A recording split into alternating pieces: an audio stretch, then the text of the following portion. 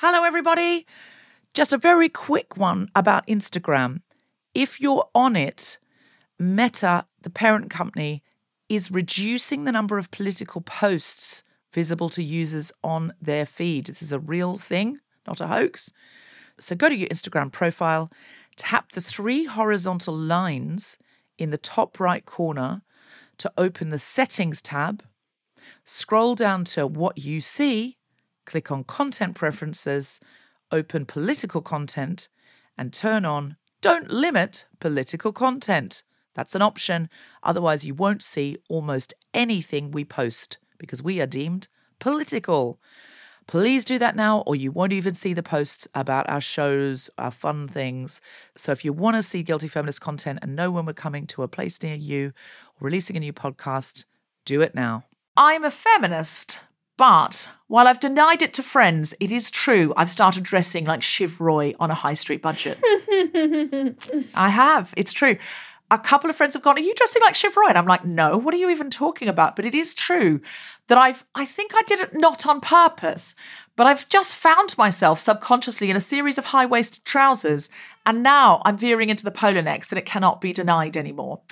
I know Shiv Roy is not a feminist and not a good person, but she really knows how to dress. And listen, while we're watching Succession, we might as well be learning styling choices. They're very wealthy. She's got a brilliant stylist. I'm copying and I'm pasting. I'm a feminist, but I miss working with all men sometimes because you didn't have to be polite in your emails. And I used to work in the tech industry. I was on a team of all men, and I never had to say thank you at the end of emails. I rarely said hi. I feel like by the time I left that industry, I was a little bit feral. And it can be difficult now. When I send emails, I have to read them through like 4 or 5 times to make sure they're polite enough. And I kind of miss how easy it used to be. Did you sort of become a man in terms of emails? In terms of, I know what you mean, those sort of really blunt emails where a man will go, won't do any of the niceness, won't do any of the, hi, how are you? Thanks for your last response. Really great. Yes. See what you mean. Yada, yada. They'll just go, send it over. And you go, what? It's like they treat emails like DMs, like WhatsApps.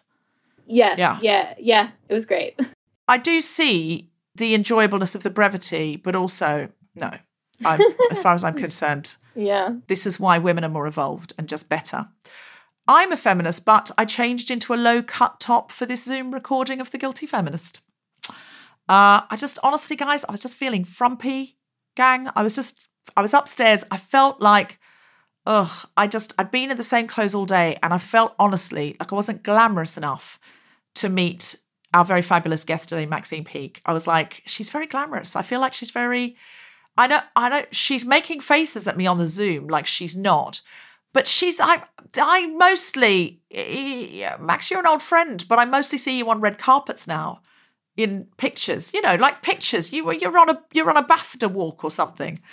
And you're dressed up. I don't know why I thought you were going to come in a sort of, in a dinner jacket or a strapless number. I'm in my dog walking gear. I've got a gilet on and an old cardigan that's probably about 15 years old. But I did put some makeup on, so I'm a feminist.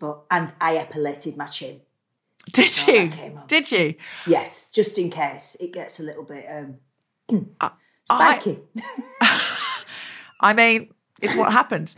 But I think you look rather French because you're wearing like a striped T-shirt and you have a nautical jumper over the top.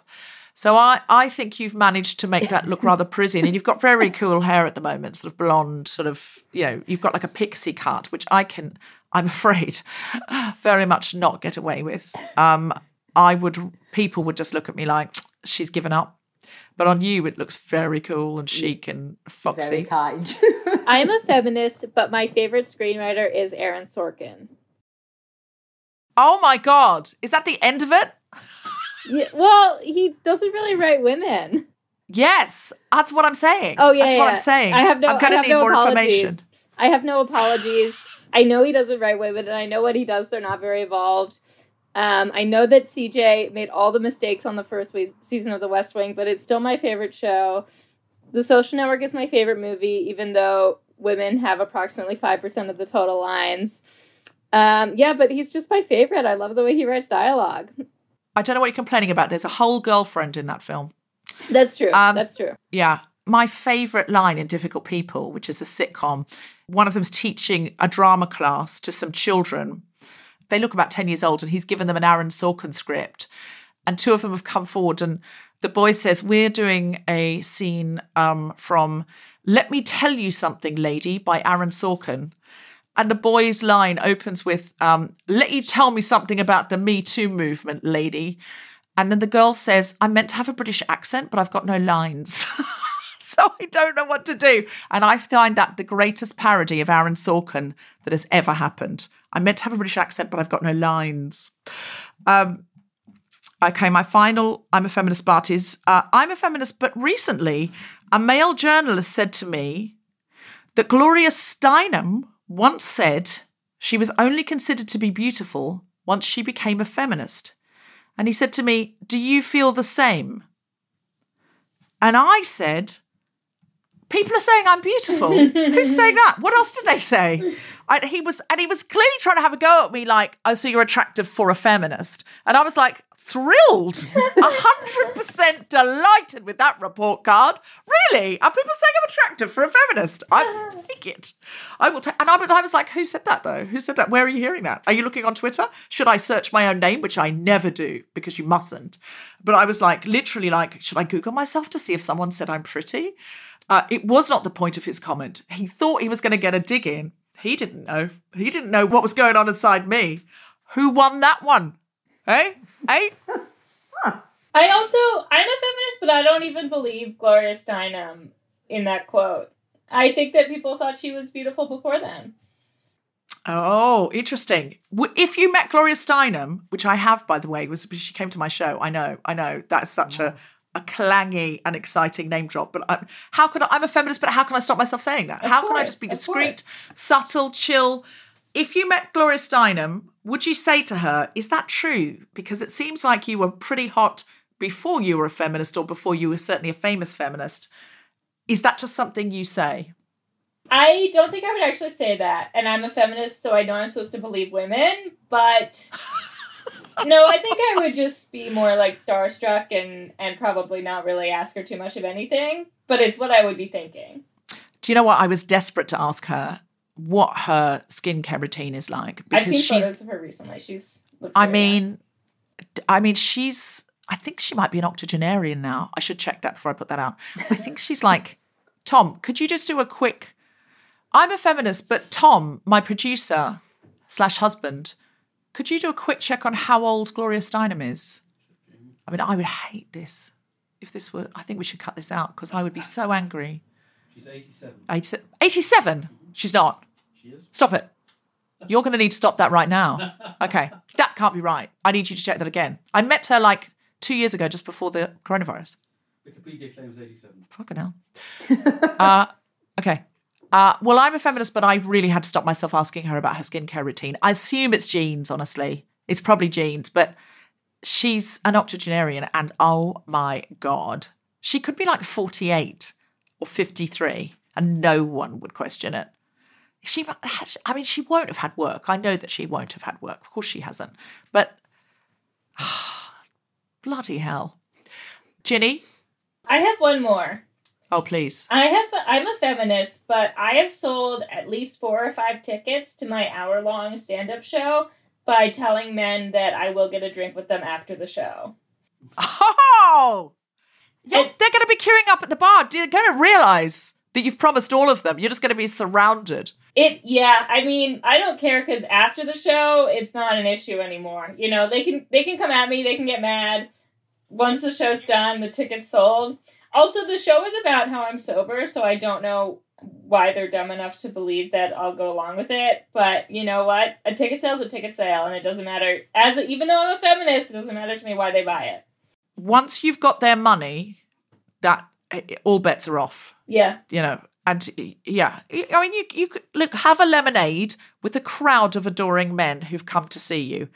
You never know. One of them might turn out to be, oh my God, I'm a feminist, but one of them might turn out to be your future husband, I was just about to say. Hopefully. Oh my God. I've needed to watch Sex and the City because we've been doing recaps as a sort of bonus episode thing. And I think I'm starting to talk like Charlotte. What am I saying? I'm so sorry. I apologise to the listeners for assuming a man might be someone's future husband. That's not the spirit of this show. I had a draft I'm a Feminist that was I'm a Feminist, but my favorite Sex and the City character is Charlotte. She's feminist in her way, but also in many ways she's not. She's not. Do you know what I read, though? Kristen Davis said in an interview, when asked, are you like Charlotte? She said, no, I'm a Carrie. Kristen Davis is a Carrie. Good for her. Yeah, that's what she said. Isn't that brilliant? Yeah. And I think Carrie might be a bit of a Charlotte. I think SJP might be a bit of Charlotte because she married someone young and had kids. And I'm not saying she's our Charlotte, but Kristen Davis was saying in this interview, I was never sure I wanted to be married or settle down. I didn't know. So I think this is a scoop, gang. I think Carrie is a Charlotte and Charlotte is a Carrie in real life. I know. Please at me wherever necessary. Max, do you have any other I'm a Feminist buts you wish to declare before we go into the meat of the potatoes of this? I'm a feminist, but when I'm out on a bike ride with the cycle club, if I get a puncture, I am quite happy for the men on the ride to fix it for me without getting my hands dirty. Very happy for them to all come charging over and go, we'll do that. And I go, oh, I'll just get thanks. Yeah, Yeah, my feminism takes a little rest if I get a flat tyre on a car as well. I'm like, no. Yeah, no. I feel women have done enough at this point. I feel like, listen, if I'm going to rest my feminism for half an hour, best there and not while on a march or trying to get real change done. Yeah. You can't be full blast feminist all the time. So what I would suggest is be full blast feminist when you're trying to change the world, not a tyre. That's all I'm saying. That's all I'm saying, gang. I love that. That's a t-shirt. Yeah. Change the world, not a tyre. Exactly. They could do that.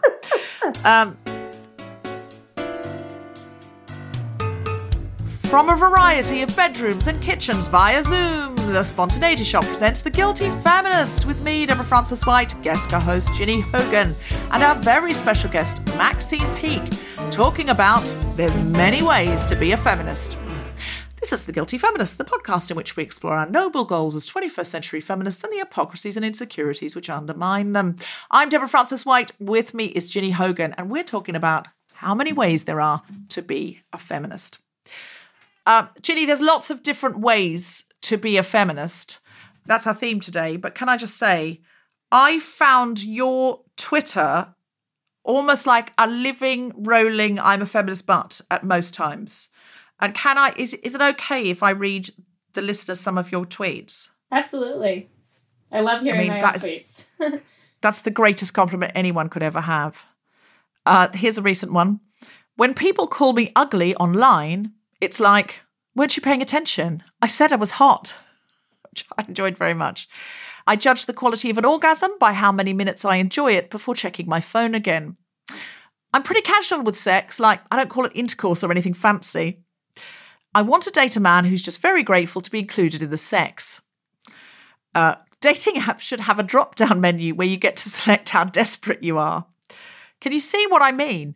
Feeding a baby is like waiting to see if the ATM machine will accept or reject your card. If you tell people you have a drinking problem, there's a 20% chance they'll explain why you don't, and an 80% chance they'll explain why they don't. So great. All day, my day, if I ever go on Twitter, I immediately go to you because you're always making my day. Oh, it says here, have sex, it'll keep you off social media for a bit. I feel like hot people have an easier time having casual sex because when it doesn't work out, they're still hot. And here's a feminist one. Am I in a permanent bad mood or have I just finally started standing up for myself for the first time in my life? Ginny, tell us what drew... I just want to get to know you a little bit better. What drew you into comedy and how much do you define yourself as a feminist? I define myself as more of a guilty feminist than a feminist, but I'll answer your first question first. I was a data scientist in San Francisco, and I worked among all men in the tech industry. And probably one of my more guilty feminist things is that I was very bored by my job, but I knew that I couldn't really get fired because I was the only woman on my team. So I, at work, just started writing this humor blog about my online dates, and then I started doing stand-up while I still worked in tech, and before long I was only doing my job for like a couple hours a day, and mostly I was just writing comedy. And I did that for like a little over a year, and then I quit my job. Why did you think you couldn't get fired because you were the only woman? Well, because then they would have had to hire another woman, and that was just very difficult. The coworkers, so many of them were like casual misogynists that we would bring a woman in and they would be like, oh, she's wearing too much makeup, or something a little more subtle than that. But it was very clear that they didn't want, it was very difficult for them to hire a second woman, which made me believe that they definitely wouldn't want to get rid of me. So you could still be billing them, really. You could be still doing comedy full time and saying, look, here's the deal. You pay me the full salary and you get to say you have a woman in your team for your diversity numbers. I do feel like I should have tried that. I think so I didn't quit this job, and I did have a feeling like 6 months later that in not getting fired, I was leaving money on the table, basically, because I didn't want to go back to the tech industry. So I was like, I might as well have just done nothing until I got fired. And that could have been years. So you're a feminist, but you have lowered the ratio of women in tech by leaving your job and coming into comedy. Yes, but I've increased the percentage of women in tech who are good at their jobs, which I think does a lot for women. You know? I would argue. I'm sure you were good at your job before you got distracted and decided you liked comedy more. I was pretty good at my job. It wasn't a super hard job, but I liked math for a long time, so I was like kind of doing data science-y math stuff. Fun. And it was fun for a little while. Yeah. What drew you to comedy? I think I always thought I was funny, and I was very shy, and no one seemed to notice that I was funny, and I feel like for a long time I was just like, why has no one picked up on this, you know? And I started writing this like anonymous data blog about my online dates that where I kind of collected data about the dates and then graphed them and did like machine learning on them and added a lot of jokes, and one of those just like blew up on this weird like tech-specific Reddit that I think it still exists, but it was bigger at the time. It was called Y Combinator. And from there, I was like, maybe I could do comedy. And I sort of just wanted something else to do because I was getting very bored of the tech industry. Right. Well, listen, you've gone from one industry that doesn't have enough women to another industry that doesn't have enough women. So we will allow it. Yes. And we are thrilled to have you in comedy, although I'm sure it is tech's loss. So in terms of that, you are powering through for professions in which women are underrepresented. And in that way, you're doing the feminist deal. We would love to hear some of your comedy. Would you like to do some for us? Absolutely. Yeah, I thought maybe I could tell some of my like engineering-y jokes about being a woman in tech. Absolutely. Absolutely. Well, please welcome to the mic, Ginny Hogan. Woo! Hi, guys. Oh my gosh, it's so great to be here. So I used to be an engineer. And the type of engineer I was a female engineer. That was my job title. and all my job security, to be honest. My first job out of college was at a vegan mayo tech startup. I am that white. Yeah, vegan mayo tech startup. Each word whiter than the last. My coworkers at this company thought I was very funny. I don't mean to brag, but I was once described as a hoot. And they were the world experts on funny because they were men. I don't know if you guys know this. I don't know if you know this about men, but men are so funny. It's actually very convenient. It's super handy. Like sometimes I don't even get my own jokes until men explain them back to me. You know, I used to make this one joke all the time. I would say, I can't get fired because you can't fire female engineers, as we were just discussing. Not only was I lazy, I was very open about my laziness. And I got called into human resources one time. And the HR guy was like, listen, Ginny, people are very upset about that joke. And I was like, look, the audiences don't like it either, okay? Structurally weak, no clear punchline, and not that funny. And he was like, that's a good point. As a man, I agree. But the real issue is that people think it's offensive. And I was like, okay, am I going to get fired? And he was like, no, we don't fire female engineers, you know? What do you think this is? It's very difficult to find another one. Working with old men was mostly annoying, but there were some perks. Like, if I ever didn't want to work one day, I could just skip wearing makeup and they would send me home sick. It's really great. Ladies, after COVID, it's only going to get easier. I don't know. Men are so wild to me. I learn the craziest facts about them all the time. Like, I learned the most wild thing about men recently. Did you guys know that the way that a man looks when he wakes up in the morning is the way he looks that day? Yes. That whole day.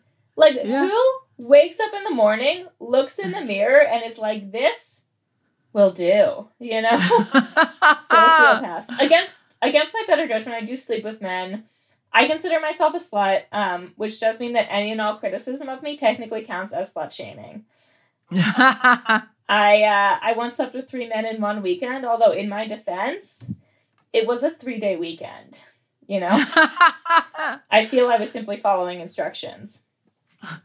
My therapist, though, asked me if I use sex to get men to like me, and I was like, no, not effectively, you know? I've been trying for years. But I did catch a boyfriend recently. I was in a relationship about a year ago. At one point in the relationship, he told me I brought out the best in him, and I was like, this? The best in you? It was dark.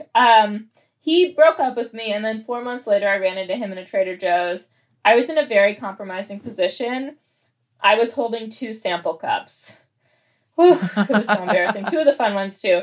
And he started the conversation with long time no see. And I was like, yeah, as per your request, you know? What a weird thing to say to the person who explicitly asked you go an indefinite amount of time without seeing. Anyway, I'm back out there now. I am back out there. I'm very quiet in bed. I warned a man recently that I was going to be quiet in bed because outside of bed, I'm quite loud. And I told him this, and he asked if that meant that I was going to be boring in bed. And I was like, yes. Obviously. I mean, how creepy would that be?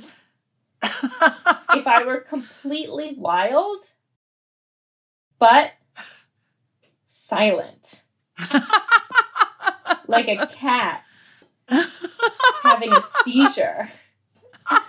So insane. All right, thank you so much. That's my Zoom stand-up. Woo! Ginny Hogan, everybody. You're the most successful person I've ever seen at doing Zoom stand-up. You managed to, sell every joke, so I really wanted to laugh at it, even though, I was the only person here. That was great. I think your stuff is so Guilty Feminist. I think the Guilty Feminists are going to love you. I really hope you're going to come over so that you can come and do a live show. I would love to. My parents live in London. My trip at Christmas got canceled. I got COVID. And to be honest, it was definitely very much my fault. I was socializing a lot, going to Christmas parties, and then 2 days after the huge COVID wave hit, so now I was like, I wouldn't have done all these Christmas parties. But I kind of knew I had COVID as soon as I realized everyone else had it. So I had to cancel the trip. But I do want to, I want to go back. It's been hard. I went to go see them after I first got vaccinated, which was in April. But I haven't seen them since, and I would love to go. Yeah, I usually go twice a year. Well, Omicron also scuppered me and my Christmas as well. Tom and I had Christmas. We had ourselves a COVID little Christmas. Oh, no. And with some lateral flows. We were out for the count over Christmas. So similarly, I mean, we hadn't, we were trying to be careful, but we'd done shows. And then I went to one, Christmas party where everyone had to test before they were allowed to come. And that was, whatever. I don't know where I got it. It probably was at a show. Who knows? But it felt like, we can go out there again. And then immediately this variant hit and then we all got knocked over. So I actually haven't been back to Australia for 2 years, which is where I grew up and where my family is. So I hear the disappointment at not being able to come and see your mom and dad at Christmas.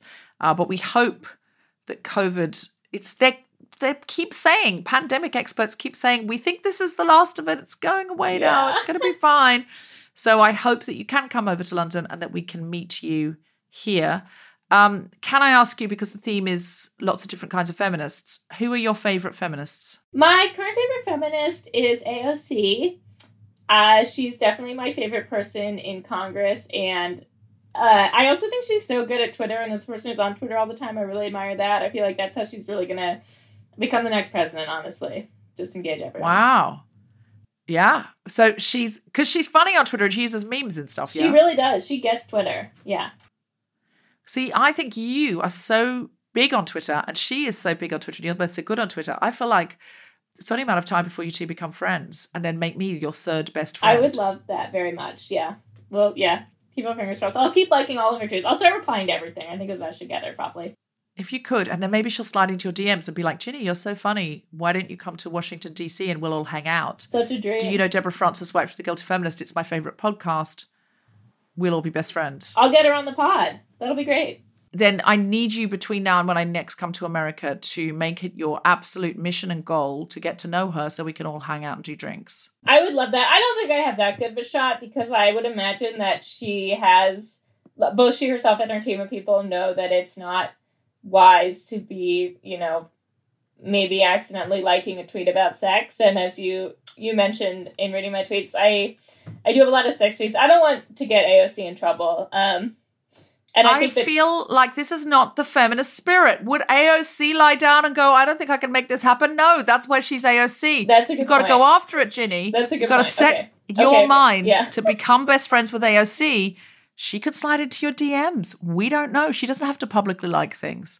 AOC, if you're listening, and I'm sure you are, slide into Ginny Hogan's DMs, become friends. When I come over, we'll all go for cocktails. I feel like we've got to have goals and resolutions for this year. Absolutely. Yeah. I'm excited, Ginny. And in the meantime, we hope to see you in London and come along and do a live show. Yeah, I would love that so much.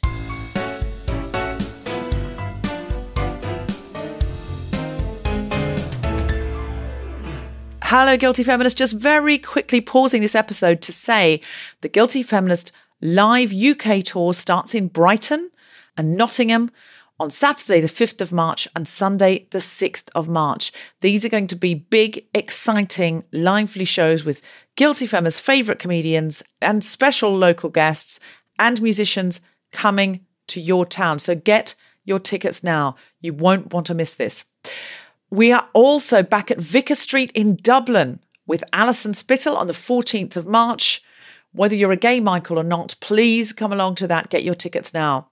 There is a Valentine's special at King's Place on the 14th of February.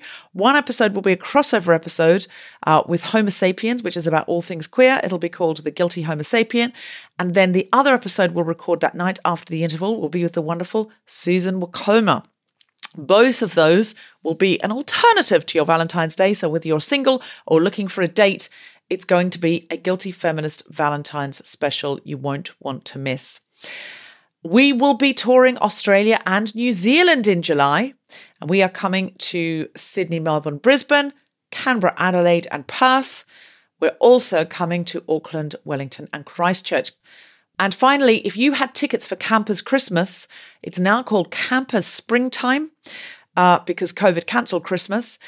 Your ticket is still valid and it's on March the 31st, still co-hosted by me and Tom Allen, still featuring Self-Esteem and an incredible lineup of comedians. So to hold on to those tickets, put March 31st in your diary. If you haven't got a ticket, there are still some left, but not many. So get them now. You can get tickets for all of these shows that I've just talked about at guiltyfeminist.com. And you can get ad-free episodes of The Guilty Feminist by supporting us on Patreon. And now, back to the podcast.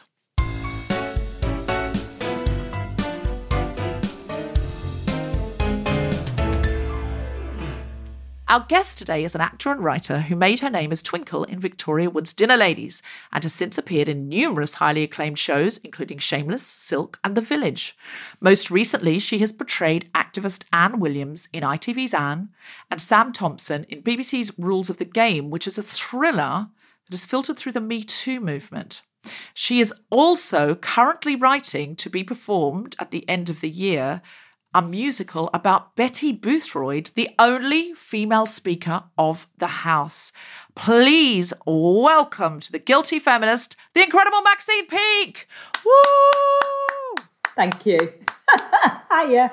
Hi. It's so wonderful to have you on. I've known you for a very, very long time because I think we met when I was teaching improv to the RADA graduate programme, which was an informal way that when people had recently left the Royal Academy of Dramatic Art, they could come back in the evening and sort of do top-up skills. And I was teaching improvisation, and that's how I met you. And you were a brilliant and very, very funny improviser.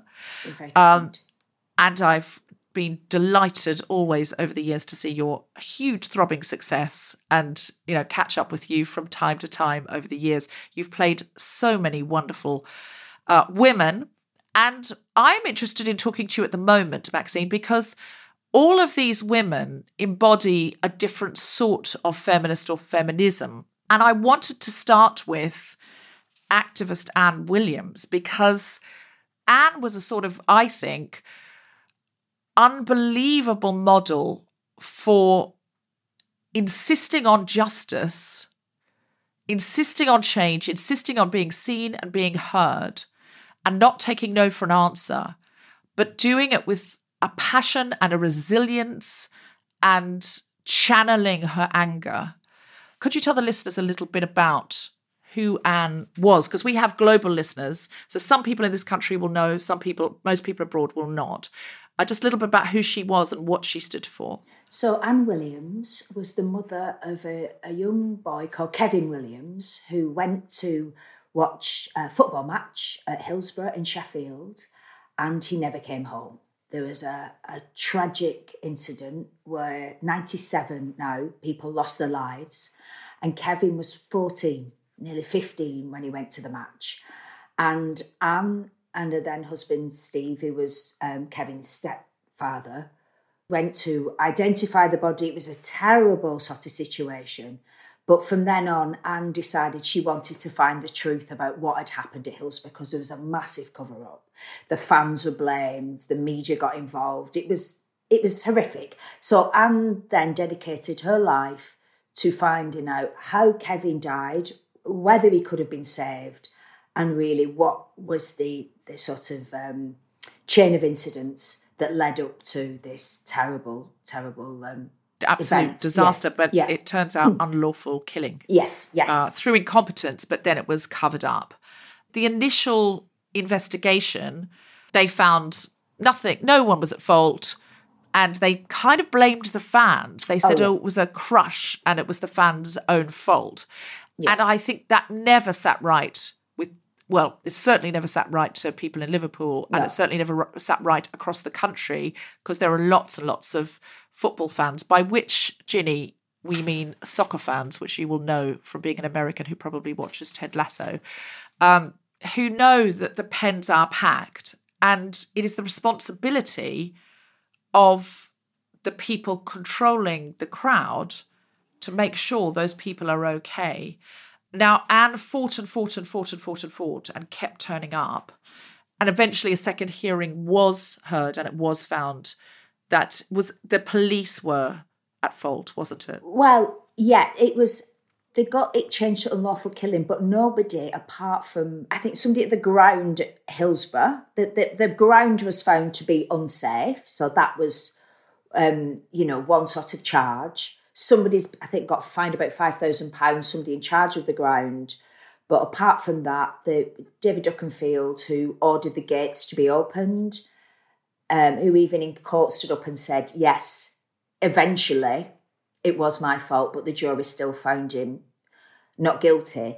But what the fans and the families and the survivors, I suppose some comfort to them was that the fans were exonerated, that the jury came back and said in absolutely no way were the fans anything to do with this, because the lies were they were disgusting. The Sun paper said that people were urinating, the fans were urinating on dead fans. They were stealing the wallets. It was horrific. It was horrific, this lie that was perpetuated and exploded, and it's still, you still talk to people who can't quite see past it.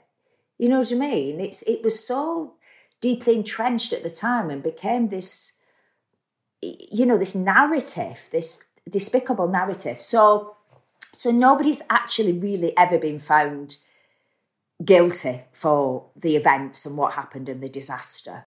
But the outcome for the activists who devoted their life to it, although I'm sure many do not feel justice has been served, exoneration has happened, acknowledgement has happened. Yeah. And in terms of people's mental health, if you fought for that for years to say, this wasn't right, these deaths were avoidable, and the fans were certainly not responsible for them, that's something that's exceptionally important. Oh, yeah. How was it playing Anne? Because Anne passed away, didn't she? Yes, she got cancer. So Anne had fought for 24 years she'd campaigned, and then unfortunately she got stomach cancer. And there was a lot of people who, survivors and families of the victims who, passed away. A lot of people didn't even get to see the unlawful killing verdict. And what people don't forget as well, there's quite a few survivors who took their own lives because they couldn't live with, So it's the ripples of it that go on and on and on. But yes, so Anne campaigned for 24 years and then she passed away by the time we started the drama. But her daughter, Sarah Williams, she had a lot of input and was fantastic with us. She with the whole crew and cast and a lot of input. So this was a piece of working class activism. Yes. Does this, Ginny, ring true to anything that's happened in America in terms of working class people saying this isn't fair and this isn't right, and standing up and taking to the streets and taking to the courts? Is this something you recognise in your culture of both feminists and activists? I definitely think so. I mean, I feel like you see it most with young people having that sort of spirit. I'm imagining the Parkland survivors or something like that. But I do think it's, I think people are starting to feel like it's the only course of action, basically. So I think it's becoming more common in that people are losing hope that there's any other way to change the course or change the mind of the government. I think it goes in waves, in generations. In the 60s, people were on the streets the whole time and they were taking things to court, in the 60s and 70s. And then there was a period in the 80s and 90s, when I remember, I was at university in the 90s and people would not go to marches and they would not it was very light on the ground. The 90s and noughties were a very bare old time. This generation is amazing. As you say, in America, the Parkland survivors, just going to Washington and saying, we're not having this. I've had a young activist here from 9/11 because there was a school affected and all the children, had breathing problems. And, the young people who will just go to DC and go, we deserve more, we deserve justice. But that really wasn't, and listen, I'm not saying no one was protesting about anything at that time. Of course, some people were. But I feel like there's definitely a resurgence now similar to the 60s and 70s. And Anne just kept going. I think it's the resilience that I admire most in her. Yeah. What was it like as an actress approaching her as a character? Well, I think first and foremost, it's that word, and I hate it when people say, oh, she was just an ordinary mum, she was an ordinary wife. And I go, what does ordinary mean, really? Okay, it's in the dictionary, but I don't like that term. But, this wasn't a woman who was engaged politically at all. She had a very under-the-radar life, very happily married, family life. So first and foremost, it was tackling that bit. For me, I felt tackling somebody who became an activist wasn't the hardest bit. It was how do you show the change? How do you show somebody sort of enlightenment in a way, or somebody's how through grief, and it's the change that it's the sort of osmosis of that drive that then infects somebody's character. And obviously through the part, I think I played Anne from 36 to 62 when she died. So obviously there's an element of aging in that. But in some ways, because she wasn't a political beast initially, it's sometimes harder, because it is just finding those little, you go, right, where did it really kick in? And what was fascinating, when you spoke to people in the legal sort of system who had met her, had said, she educated herself. She could have been a solicitor by the end of it. And this was a woman who, I think she'd left school at 16. She had no further education, but had got so involved in what she didn't know she would learn. And people said she could really stand sort of toe-to-toe, with anybody in the sort of, on a legal platform and give them a run for the money. So when you play a character, do you ever take characteristics forward with you that you think, I want to live a bit more like that? Or do you know what I mean? Do you ever take a bit of that character's resilience with you? Do you ever take a bit of that fighting spirit or some insight that you got from her that you think, I'm going to use that? Well, I think think it was a dignity within it. She didn't get angry, you know. I can be a bit, I've got better as I've got older, but, you know, being involved in things politically and, you know, you're saying about not going to demos. I used to go to demos in the 90s and probably the only person that, you know, and it's interesting now as we think the older generation were not interested. When I went to demos in the 90s when they were, you know, younger people were thin on the ground, it was the grey power, you know what I mean? It was OAPs, it was the older generation who are out there in mass. You know, they were the ones who were getting out and protesting. Wow. So do you remember going to demos in the 90s and there being lots of old people there and older people there and you were one of the few students? Yeah, definitely. A lot. I remember going down to the Tory Party conference in Blackpool to protest because I lived with my grandfather from being, you know, sort of early teens, who was very political. So I'd go down with him and we'd go on the train and it was packed full of, you know, the pensioners were really, you know, they were out and en masse and so angry. Interesting. Angry elderly people. You know, we just had an episode on Greenham Common and it was like absolutely fascinating how, a lot of them were like young or middle-aged or older mums. They were not students. I mean, Gen Z is really a generation to itself. Yeah. But this is really fascinating that, those things, I thought those things weren't going on because students weren't doing them. But actually, looking back, I wasn't going to the right protests. I remember going to one about university fees coming in. And Ginny, this will be an anathema to you because when I went to university, it was free to go. I went to Oxford University and it was free to go and I got paid to go. I got a little grant. It wasn't very much, but I got paid to go. And I was the last year.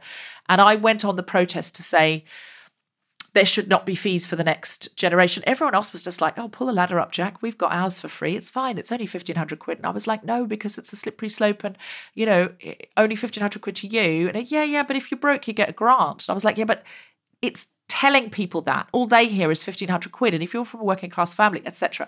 Anyway, I had those arguments and there was hardly anyone I remember going to a march in Oxford. There's about 10 people there and it was embarrassing. I've learnt something now. I was at the wrong demos. There were demos full of old people. But these were the people, I mean, I'm going away from them, but when we got to that generation had seen the war. These were people who had either fought in the war or just on the tail end of the war. So they knew they had to fight and they knew, you know, they were so engaged. But what I took from Anne was the dignity, but also there's so much love in Anne. Anne's whole drive was about love. It was love for her son.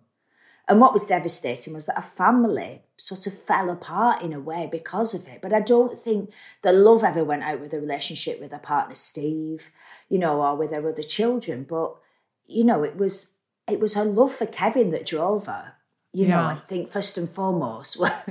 And she was very dignified. She was obviously could channel her anger I mean, I don't know. People say, well, she got, you know, was it this that killed her, blah, blah, blah, blah, blah. You just don't. I mean, you know, we can only surmise. But there was a brilliant line in the piece where a daughter says to a Sarah, who's played by Lily Shepherd, you know, this is killing you. And she said, no, this is what's keeping me going, you know, and I just thought that's fascinating. You know? Purpose, absolutely.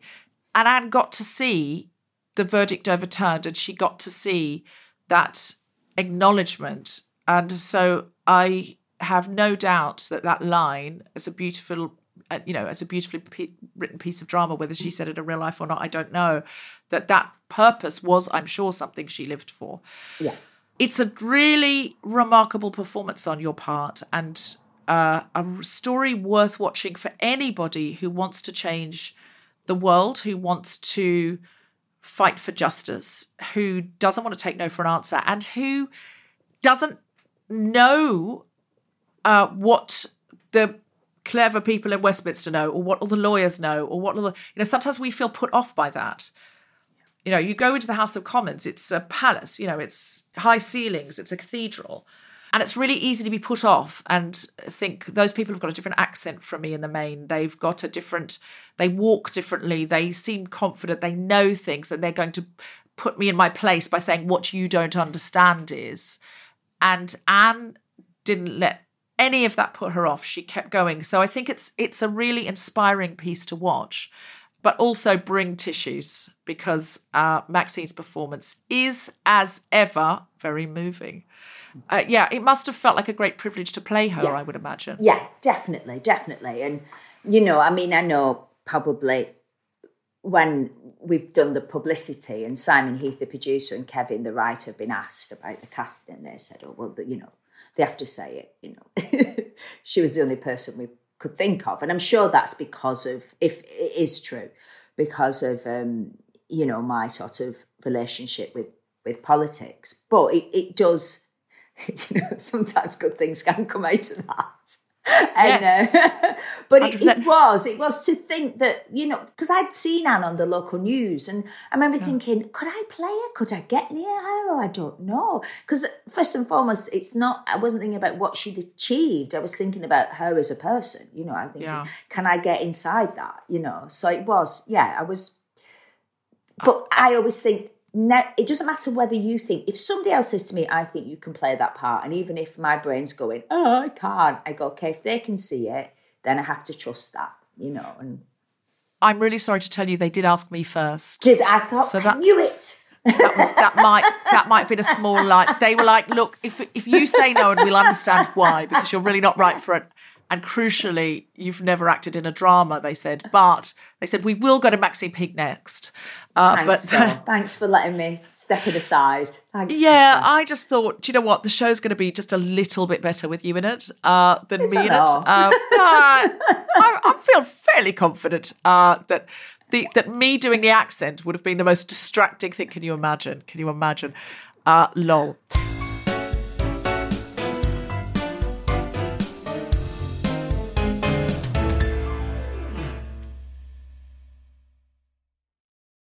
Now, the reason I want to talk about lots of different ways to be a feminist, you, Maxine, you're a very well-known feminist and activist, but you're playing so many different women lately on television and in the theatre, and you famously played Hamlet, which is a really interesting thing now to see women get to take on those, tentpole Shakespearean roles and bring their feminism with them.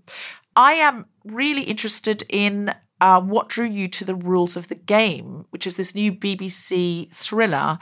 And the opening scene has our guilty feminist friend and regular in it, Susie Wokoma. She's one of our best friends, one of my personal best friends, and one of the best friends of the show. And she is a detective in it. Could you please tell me and Ginny a little bit about The Rules of the Game and what drew you to it? So Rules of the Game is set in a sportswear company, set somewhere in the northwest of England. It's supposed to be Cheshire, somewhere in Cheshire, in the northwest of England. And the drama starts, there's been an incident, and we start to then unravel the culture at the company, and basically toxic masculinity, coercion. Ruth Fowler, the writer, sort of started off, she sort of wrote it through the prism of the Me Too movement, but how it infected workplaces and how it's dealt with. And my character, Sam, is the COO of this company, who's quite sort of striding and apparently appears quite confident. But there's a point where you think, and I think with Sam, is she a perpetrator, or is she a victim, or is she both? She is of a different generation, and we start to, the younger workforce, the younger women in the workforce, you start to realise there's been some quite serious incidents that have gone on. So we don't know whether your character is a feminist or not. At the beginning, though, but you're indicating, am I allowed to say? Yeah, because it's on iPlayer, isn't it? So it's all out there, isn't it? I don't think this character is as feminist as Anne Williams. I'm going to go with that. Yeah, she's not. No, I don't think. I wouldn't say Sam. I think Sam would be horrified if you were. If even the very comparison was made. And this is interesting that we're now getting far enough through or from Me Too into a place where television shows are starting to be made about it, and you need a little bit of breathing room for a commentary on it. Ginny, how is the Me Too movement playing out there in the States? Because it started in the States and it's something that's clearly travelled the world, so much so that you're getting BBC dramas about it now.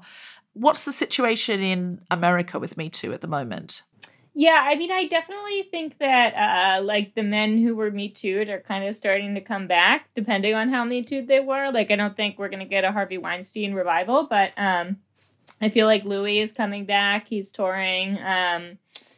I don't know, Aziz Ansari, I guess he was always sort of... Bill Cosby got out of jail, didn't he? Yeah, I think that... I mean, I do think the movement had a strong, lasting impact, but I also Do you think it's changed the culture?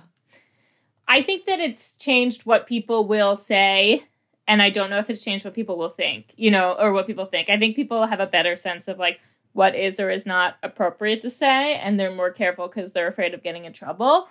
I think that that's a big thing that has happened in the last, like, 5 years with cancel culture in general is people are just more cautious and kind of know that they can get publicly outed for things.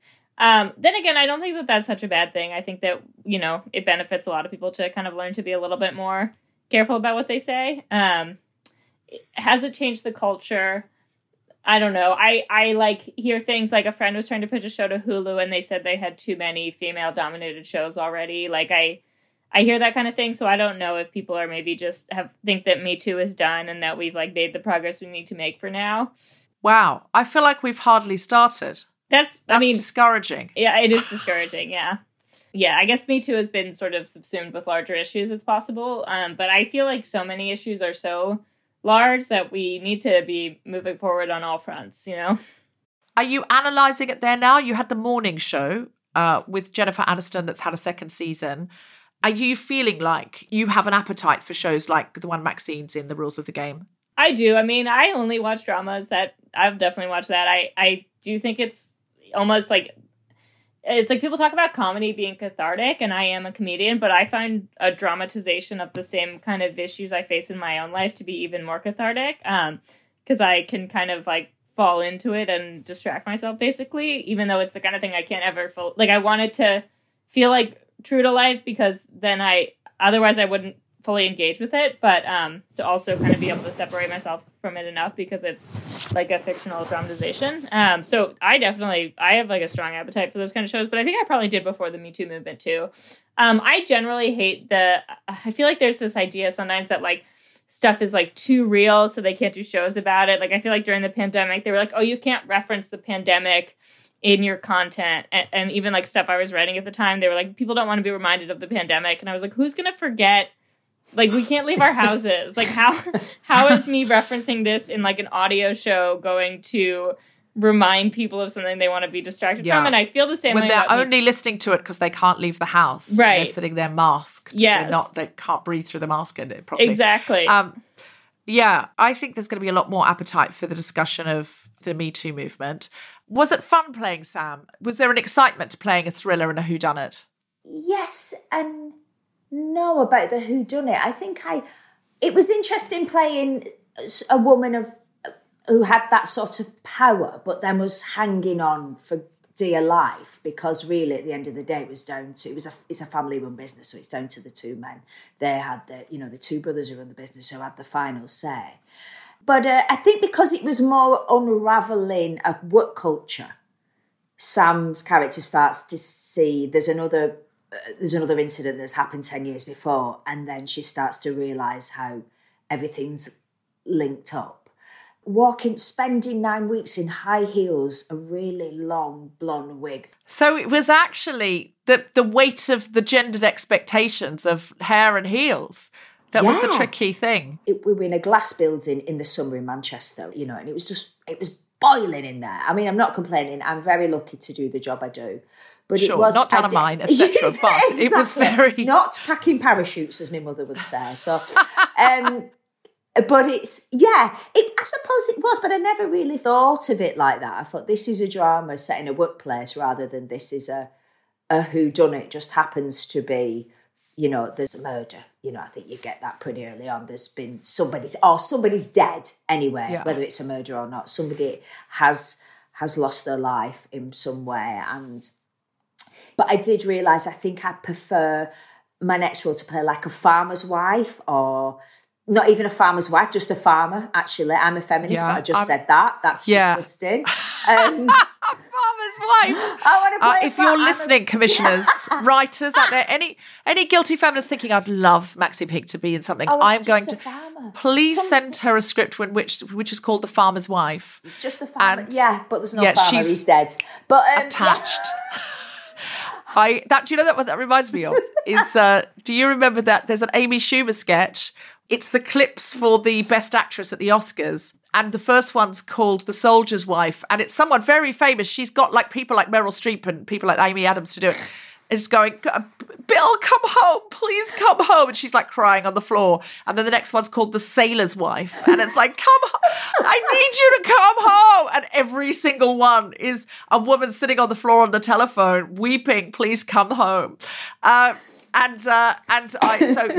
no wonder your mind went there. You've been in the business a long time and you know what your chances are. But if you do The Farmer's Wife, I'm telling you, you're going to win an Oscar. I can see it. The farmer, he's been mangled in some machinery and then, the husband.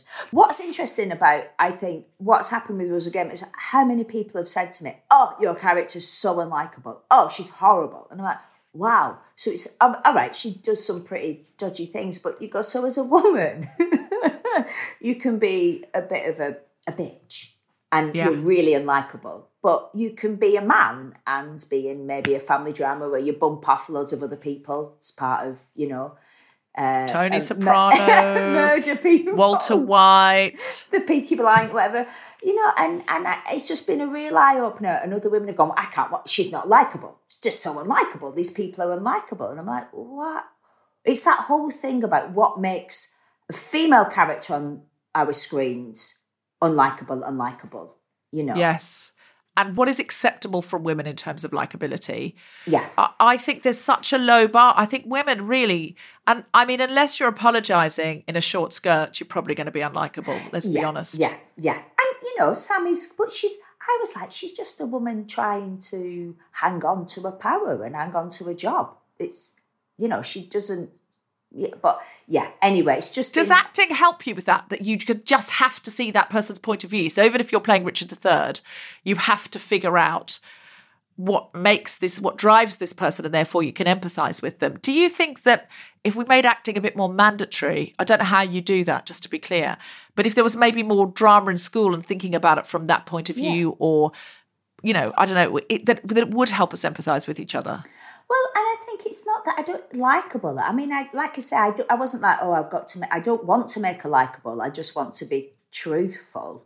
Yeah. But I think you do have to sort of find reasons why. And then you sometimes find characters that just go, there isn't they're just, but it's very, I think as actors, you do try and find, the drama is, what is the incident that created this? This series of incidents that put this person to people. I was watching a brilliant interview last night with the late great Anthony Sher, but he was talking about people calling actors lovies, and he just said, "Okay, let them come and stand next to me, learn all these lines, and then go on stage in front of people and realise that I'm not soft and I'm not a lovey." I don't know. I know it's a slightly different thing, but it was just Yeah. Anthony Sher, I want to say on behalf of your mother, you're not packing parachutes.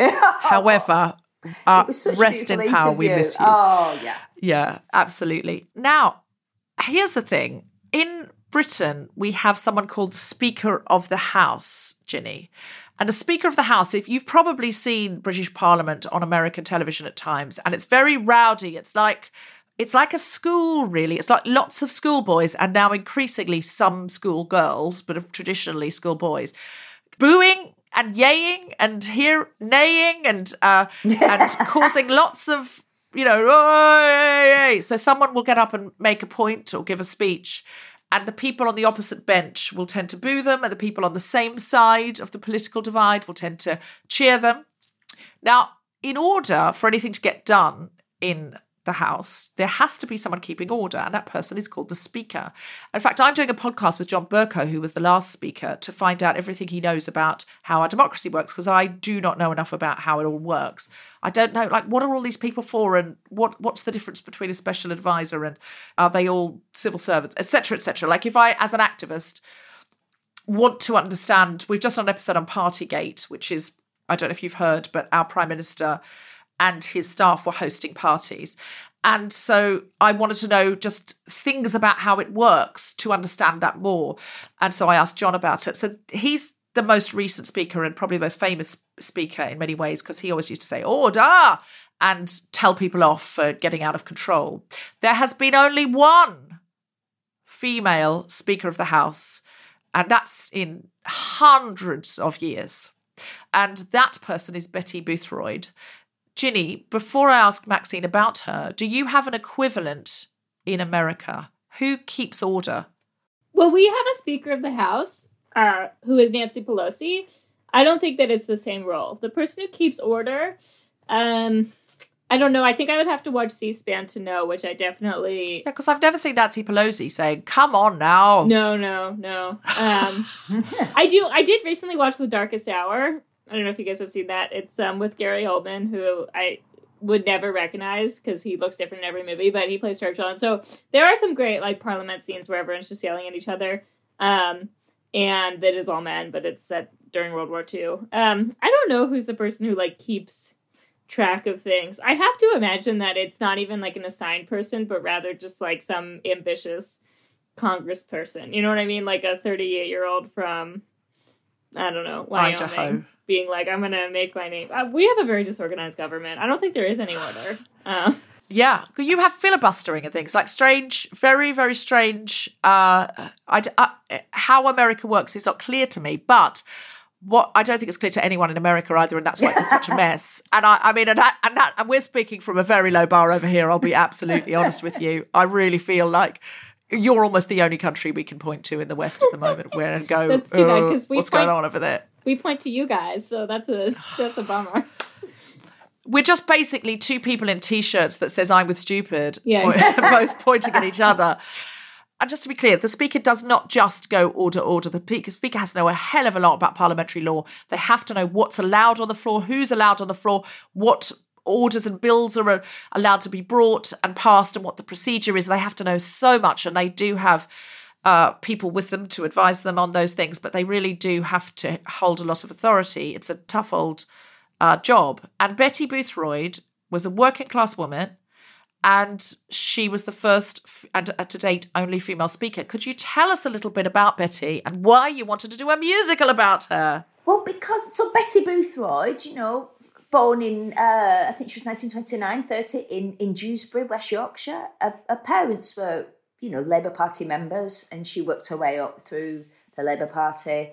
Had quite a struggle to become an MP and did. But for me, what was fascinating and what I wanted to sort of, mirror against what's happening today was Betty came from a generation, whatever side of the political spectrum we're on, it felt to me you as a member of Parliament were there to serve. You were there to serve the people. And Betty very much was, I speak to serve, and now we don't really have that, or in very minute. You know what I mean? We have a very different breed of politician now. I'm not saying everybody, we know there's, but generally. No, but the culture the self-serving rather has shifted. Yes, very in that much direction. so. The ratio, I think, has tipped into the self-serving. But also, yes. Max, to be fair, they don't just serve themselves, they serve their friends. Exactly. Like if you're a close friend of someone in the cabinet, you're likely to get favours. If you're the brother-in-law of somebody, yes. Yep. The wife of someone, you'll probably get a lot. So the trick is now in this great British democracy is to make very good friends or marry into the family of someone in the cabinet, and then you'll get your needs met. So I'm just saying there is still a kind of democracy. It requires a lot more work on the behalf of the constituents. And we've gone back to the feudal system of basically that it's the landowners and the people with the money who, will. But for me, I wanted to, when talking about what you were saying about finding about the intricacies with John Burke about the parliament, the intricacies of parliamentary democracy. Basically, the heart of the piece when we start, I'm co-writing as well, I've got to say, with the fantastic Cyril Davis, who's an amazing performer, composer, writer. And, the main acorn of it for us is what is the future of parliamentary democracy? Where are we now? What is there a future for it? Is it, it feels like it's Yeah, I hear you. So this piece started, it's fun. It's about a group of 4 women and a man who are in an amateur dramatics group in Dewsbury who decide to put on a show about Betty Boothroyd. And it's what Betty means to them, and they're all from, again, all very much on the different parts of the political spectrum or not, or, they don't think they're political. It's about a group of people, and it's about how people can come together, because we're very much polarised at the moment, aren't we? You know what I mean? People are very divided by the views, and you probably can't relate to this, Ginny, but our country's become very polarised, right and left, Brexit and no Brexit, etc., etc. I think it's probably difficult for you in America to imagine such a divided nation with such a polarising leader. And so I love that you're doing something funny, satirical. It's funny. It's not too political. It is political, but I don't want people to go, oh, God, here she goes again. It's not. It's... I've seen the poster. You're making a funny face. You dressed up as Betty Boothroyd and you're making a funny face. And I was like, I know this is going to be funny. I've seen the poster. It's going to be, hopefully, if we pull it off, it's going to be funny. It's going to be a fun night out with a little bit of politics. You know what I mean? But it's not that. It's about a celebration of an amazing woman, really. So Betty. It won't be eating your vegetables? No.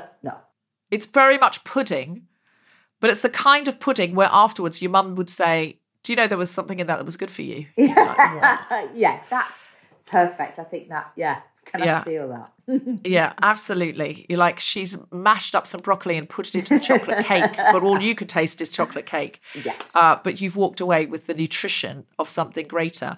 I think that Betty Boothroyd is a remarkable British figure in as much as she was a working class woman. She didn't go to university, did she, Betty Boothroyd? No, and she was a tiller girl. She was... What's a tiller girl? So they were sort of a dance troupe. So, the windmill in Soho, they were, you'll see that lots of leg kicking, the formation, high heel shoes. Rockettes, maybe. Is that a good equivalent, Ginny? But it was in the Second World War, and some women in the windmill, at the windmill, there were some shows where they were completely naked, but they used to just pose in still positions. Yeah, I don't think that was Betty Boothroyd. We don't want to put that out there. No, I don't that want Betty to put Boothroyd was posing naked, because we will get complaints. But that is part of the windmill history. And a friend of mine recently told me his grandmother was a windmill girl, and she used to do the naked plateaus. And he said before the war, she went to Germany. She was performing there, and she ended up getting stuck in a room with Goebbels, and he was very inappropriate, and she had to climb out the window. And I went, oh my God, wait till the Me Too movement hears about this. Goebbels is going to be cancelled. I was like, I was just like, oh wow, this is a side of Goebbels we didn't even know about. Wow, what a story though. What a lucky escape. Yeah. But the story I heard as well was when those women, as a costume designer told me, because they couldn't show they were naked, but they'd have like a covering over the front bottom, as we like to say. So they'd have material with a ball bearing that went up the bum hole to keep it in place. Wow. Well, I mean, these are all sorts of things that I hope we're going to learn about in the Betty Boothroyd show. If that's not in there yet, I assume you're still writing it. I don't think the tiller... I'm going to get myself in so much trouble now. I'm going to be sued by the tiller. I think they were very different shows. They were very different shows. Okay. So Betty Boothroyd was one of those. Amazing. Yes. And then she went on to do all these other incredible things. And we will be taken on this journey, we hope, in your show. Are you still writing it now?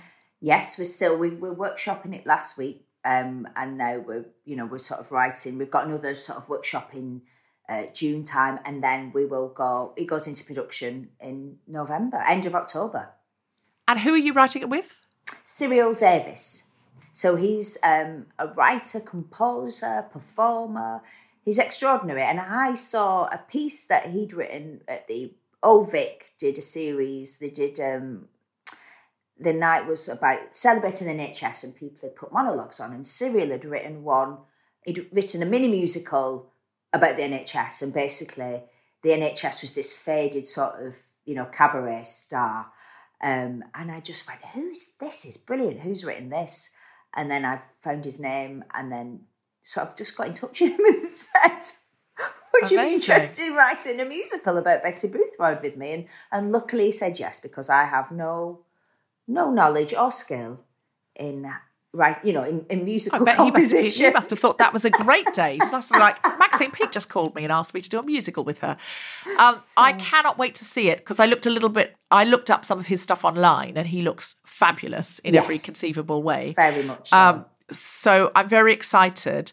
What part of Betty Boothroyd do you think you'll be taking with you into your future as you step into your political future and your just future as a woman and a feminist, Max? I think just owning your power, really owning that power and not being afraid of it. Betty she's just our own person unapologetically, and that's what makes her so popular. And I think it's always that thing of not apologising. When will I learn not to apologise for myself?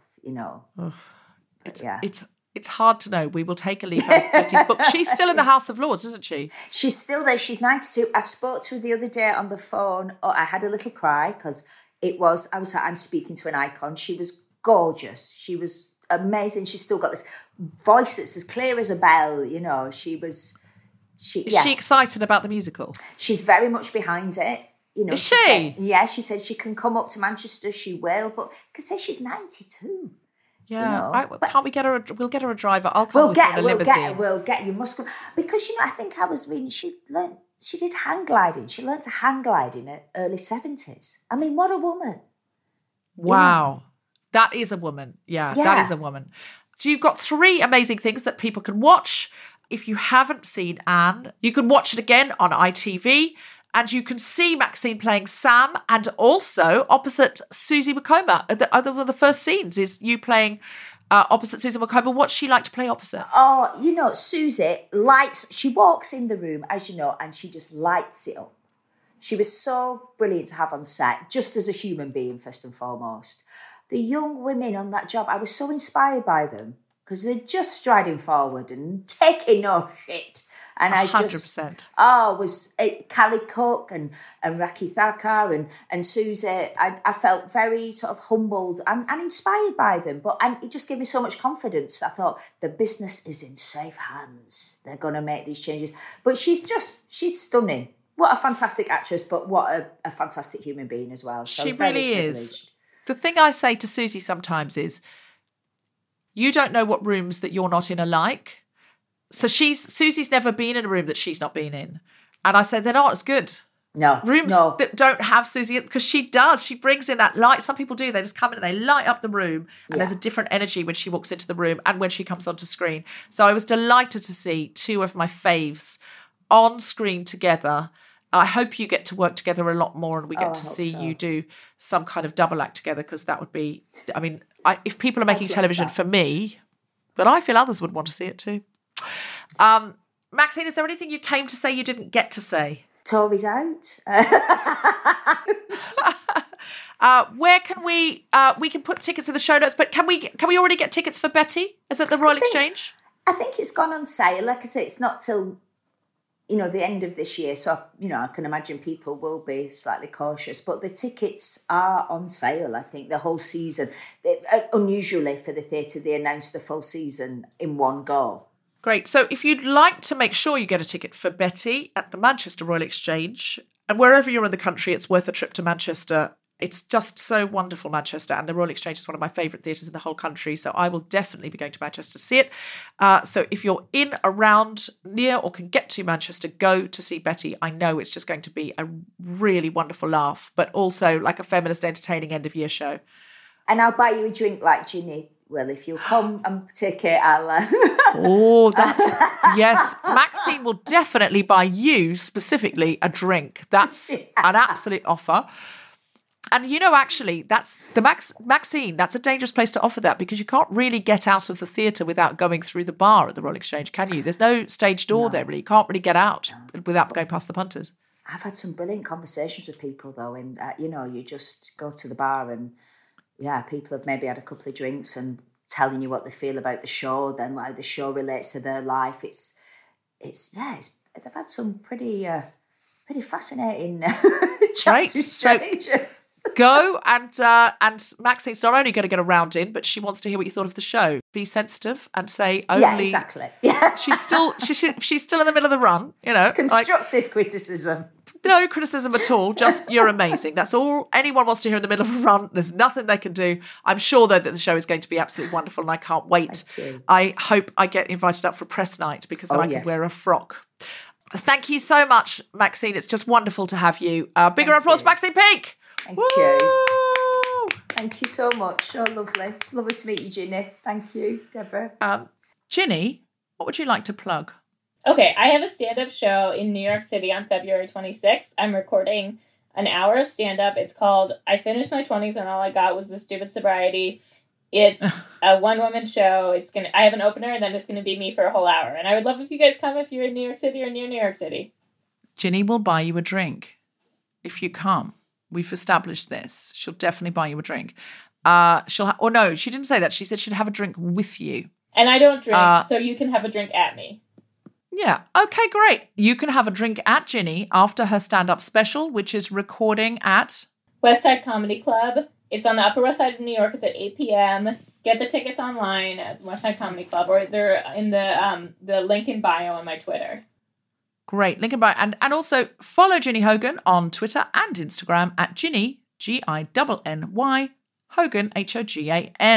You will not regret it. And if you're in New York City or can get there, go and see her stand-up special. Ginny, we hope to see you in London soon. Thank you so much for joining us today. Ginny Hogan, everybody. Thank you so much. This was so fun. You have been listening to The Guilty Feminist with me, Deborah Frances-White, guest co-host Ginny Hogan, and our very special guest, Maxine Peake. The Guilty Feminist theme tune was composed by Mark Hodge and produced by Nick Sheldon. The producer was Tom Salinsky from the Spontaneity Shop. Thanks to Rachel Craft, Gina Decio, and everyone who made this episode happen, as well as all of you for listening. For more information about this and other episodes, visit guiltyfeminist.com. Woo! Yay! Did she get to see the verdict? She got to see the unlawful killing verdict. She did, yeah. She got... Tom, can you cut that out? Because I feel I should know that, but I just wanted to know from Maxine. Because I didn't get all the way to the end of the show. I will finish it, but I didn't get all the way to the end of the show because I've just been snowed under. I have to say, oh my God. I did film it 3 years ago, so some of it are a bit like that. I can't remember.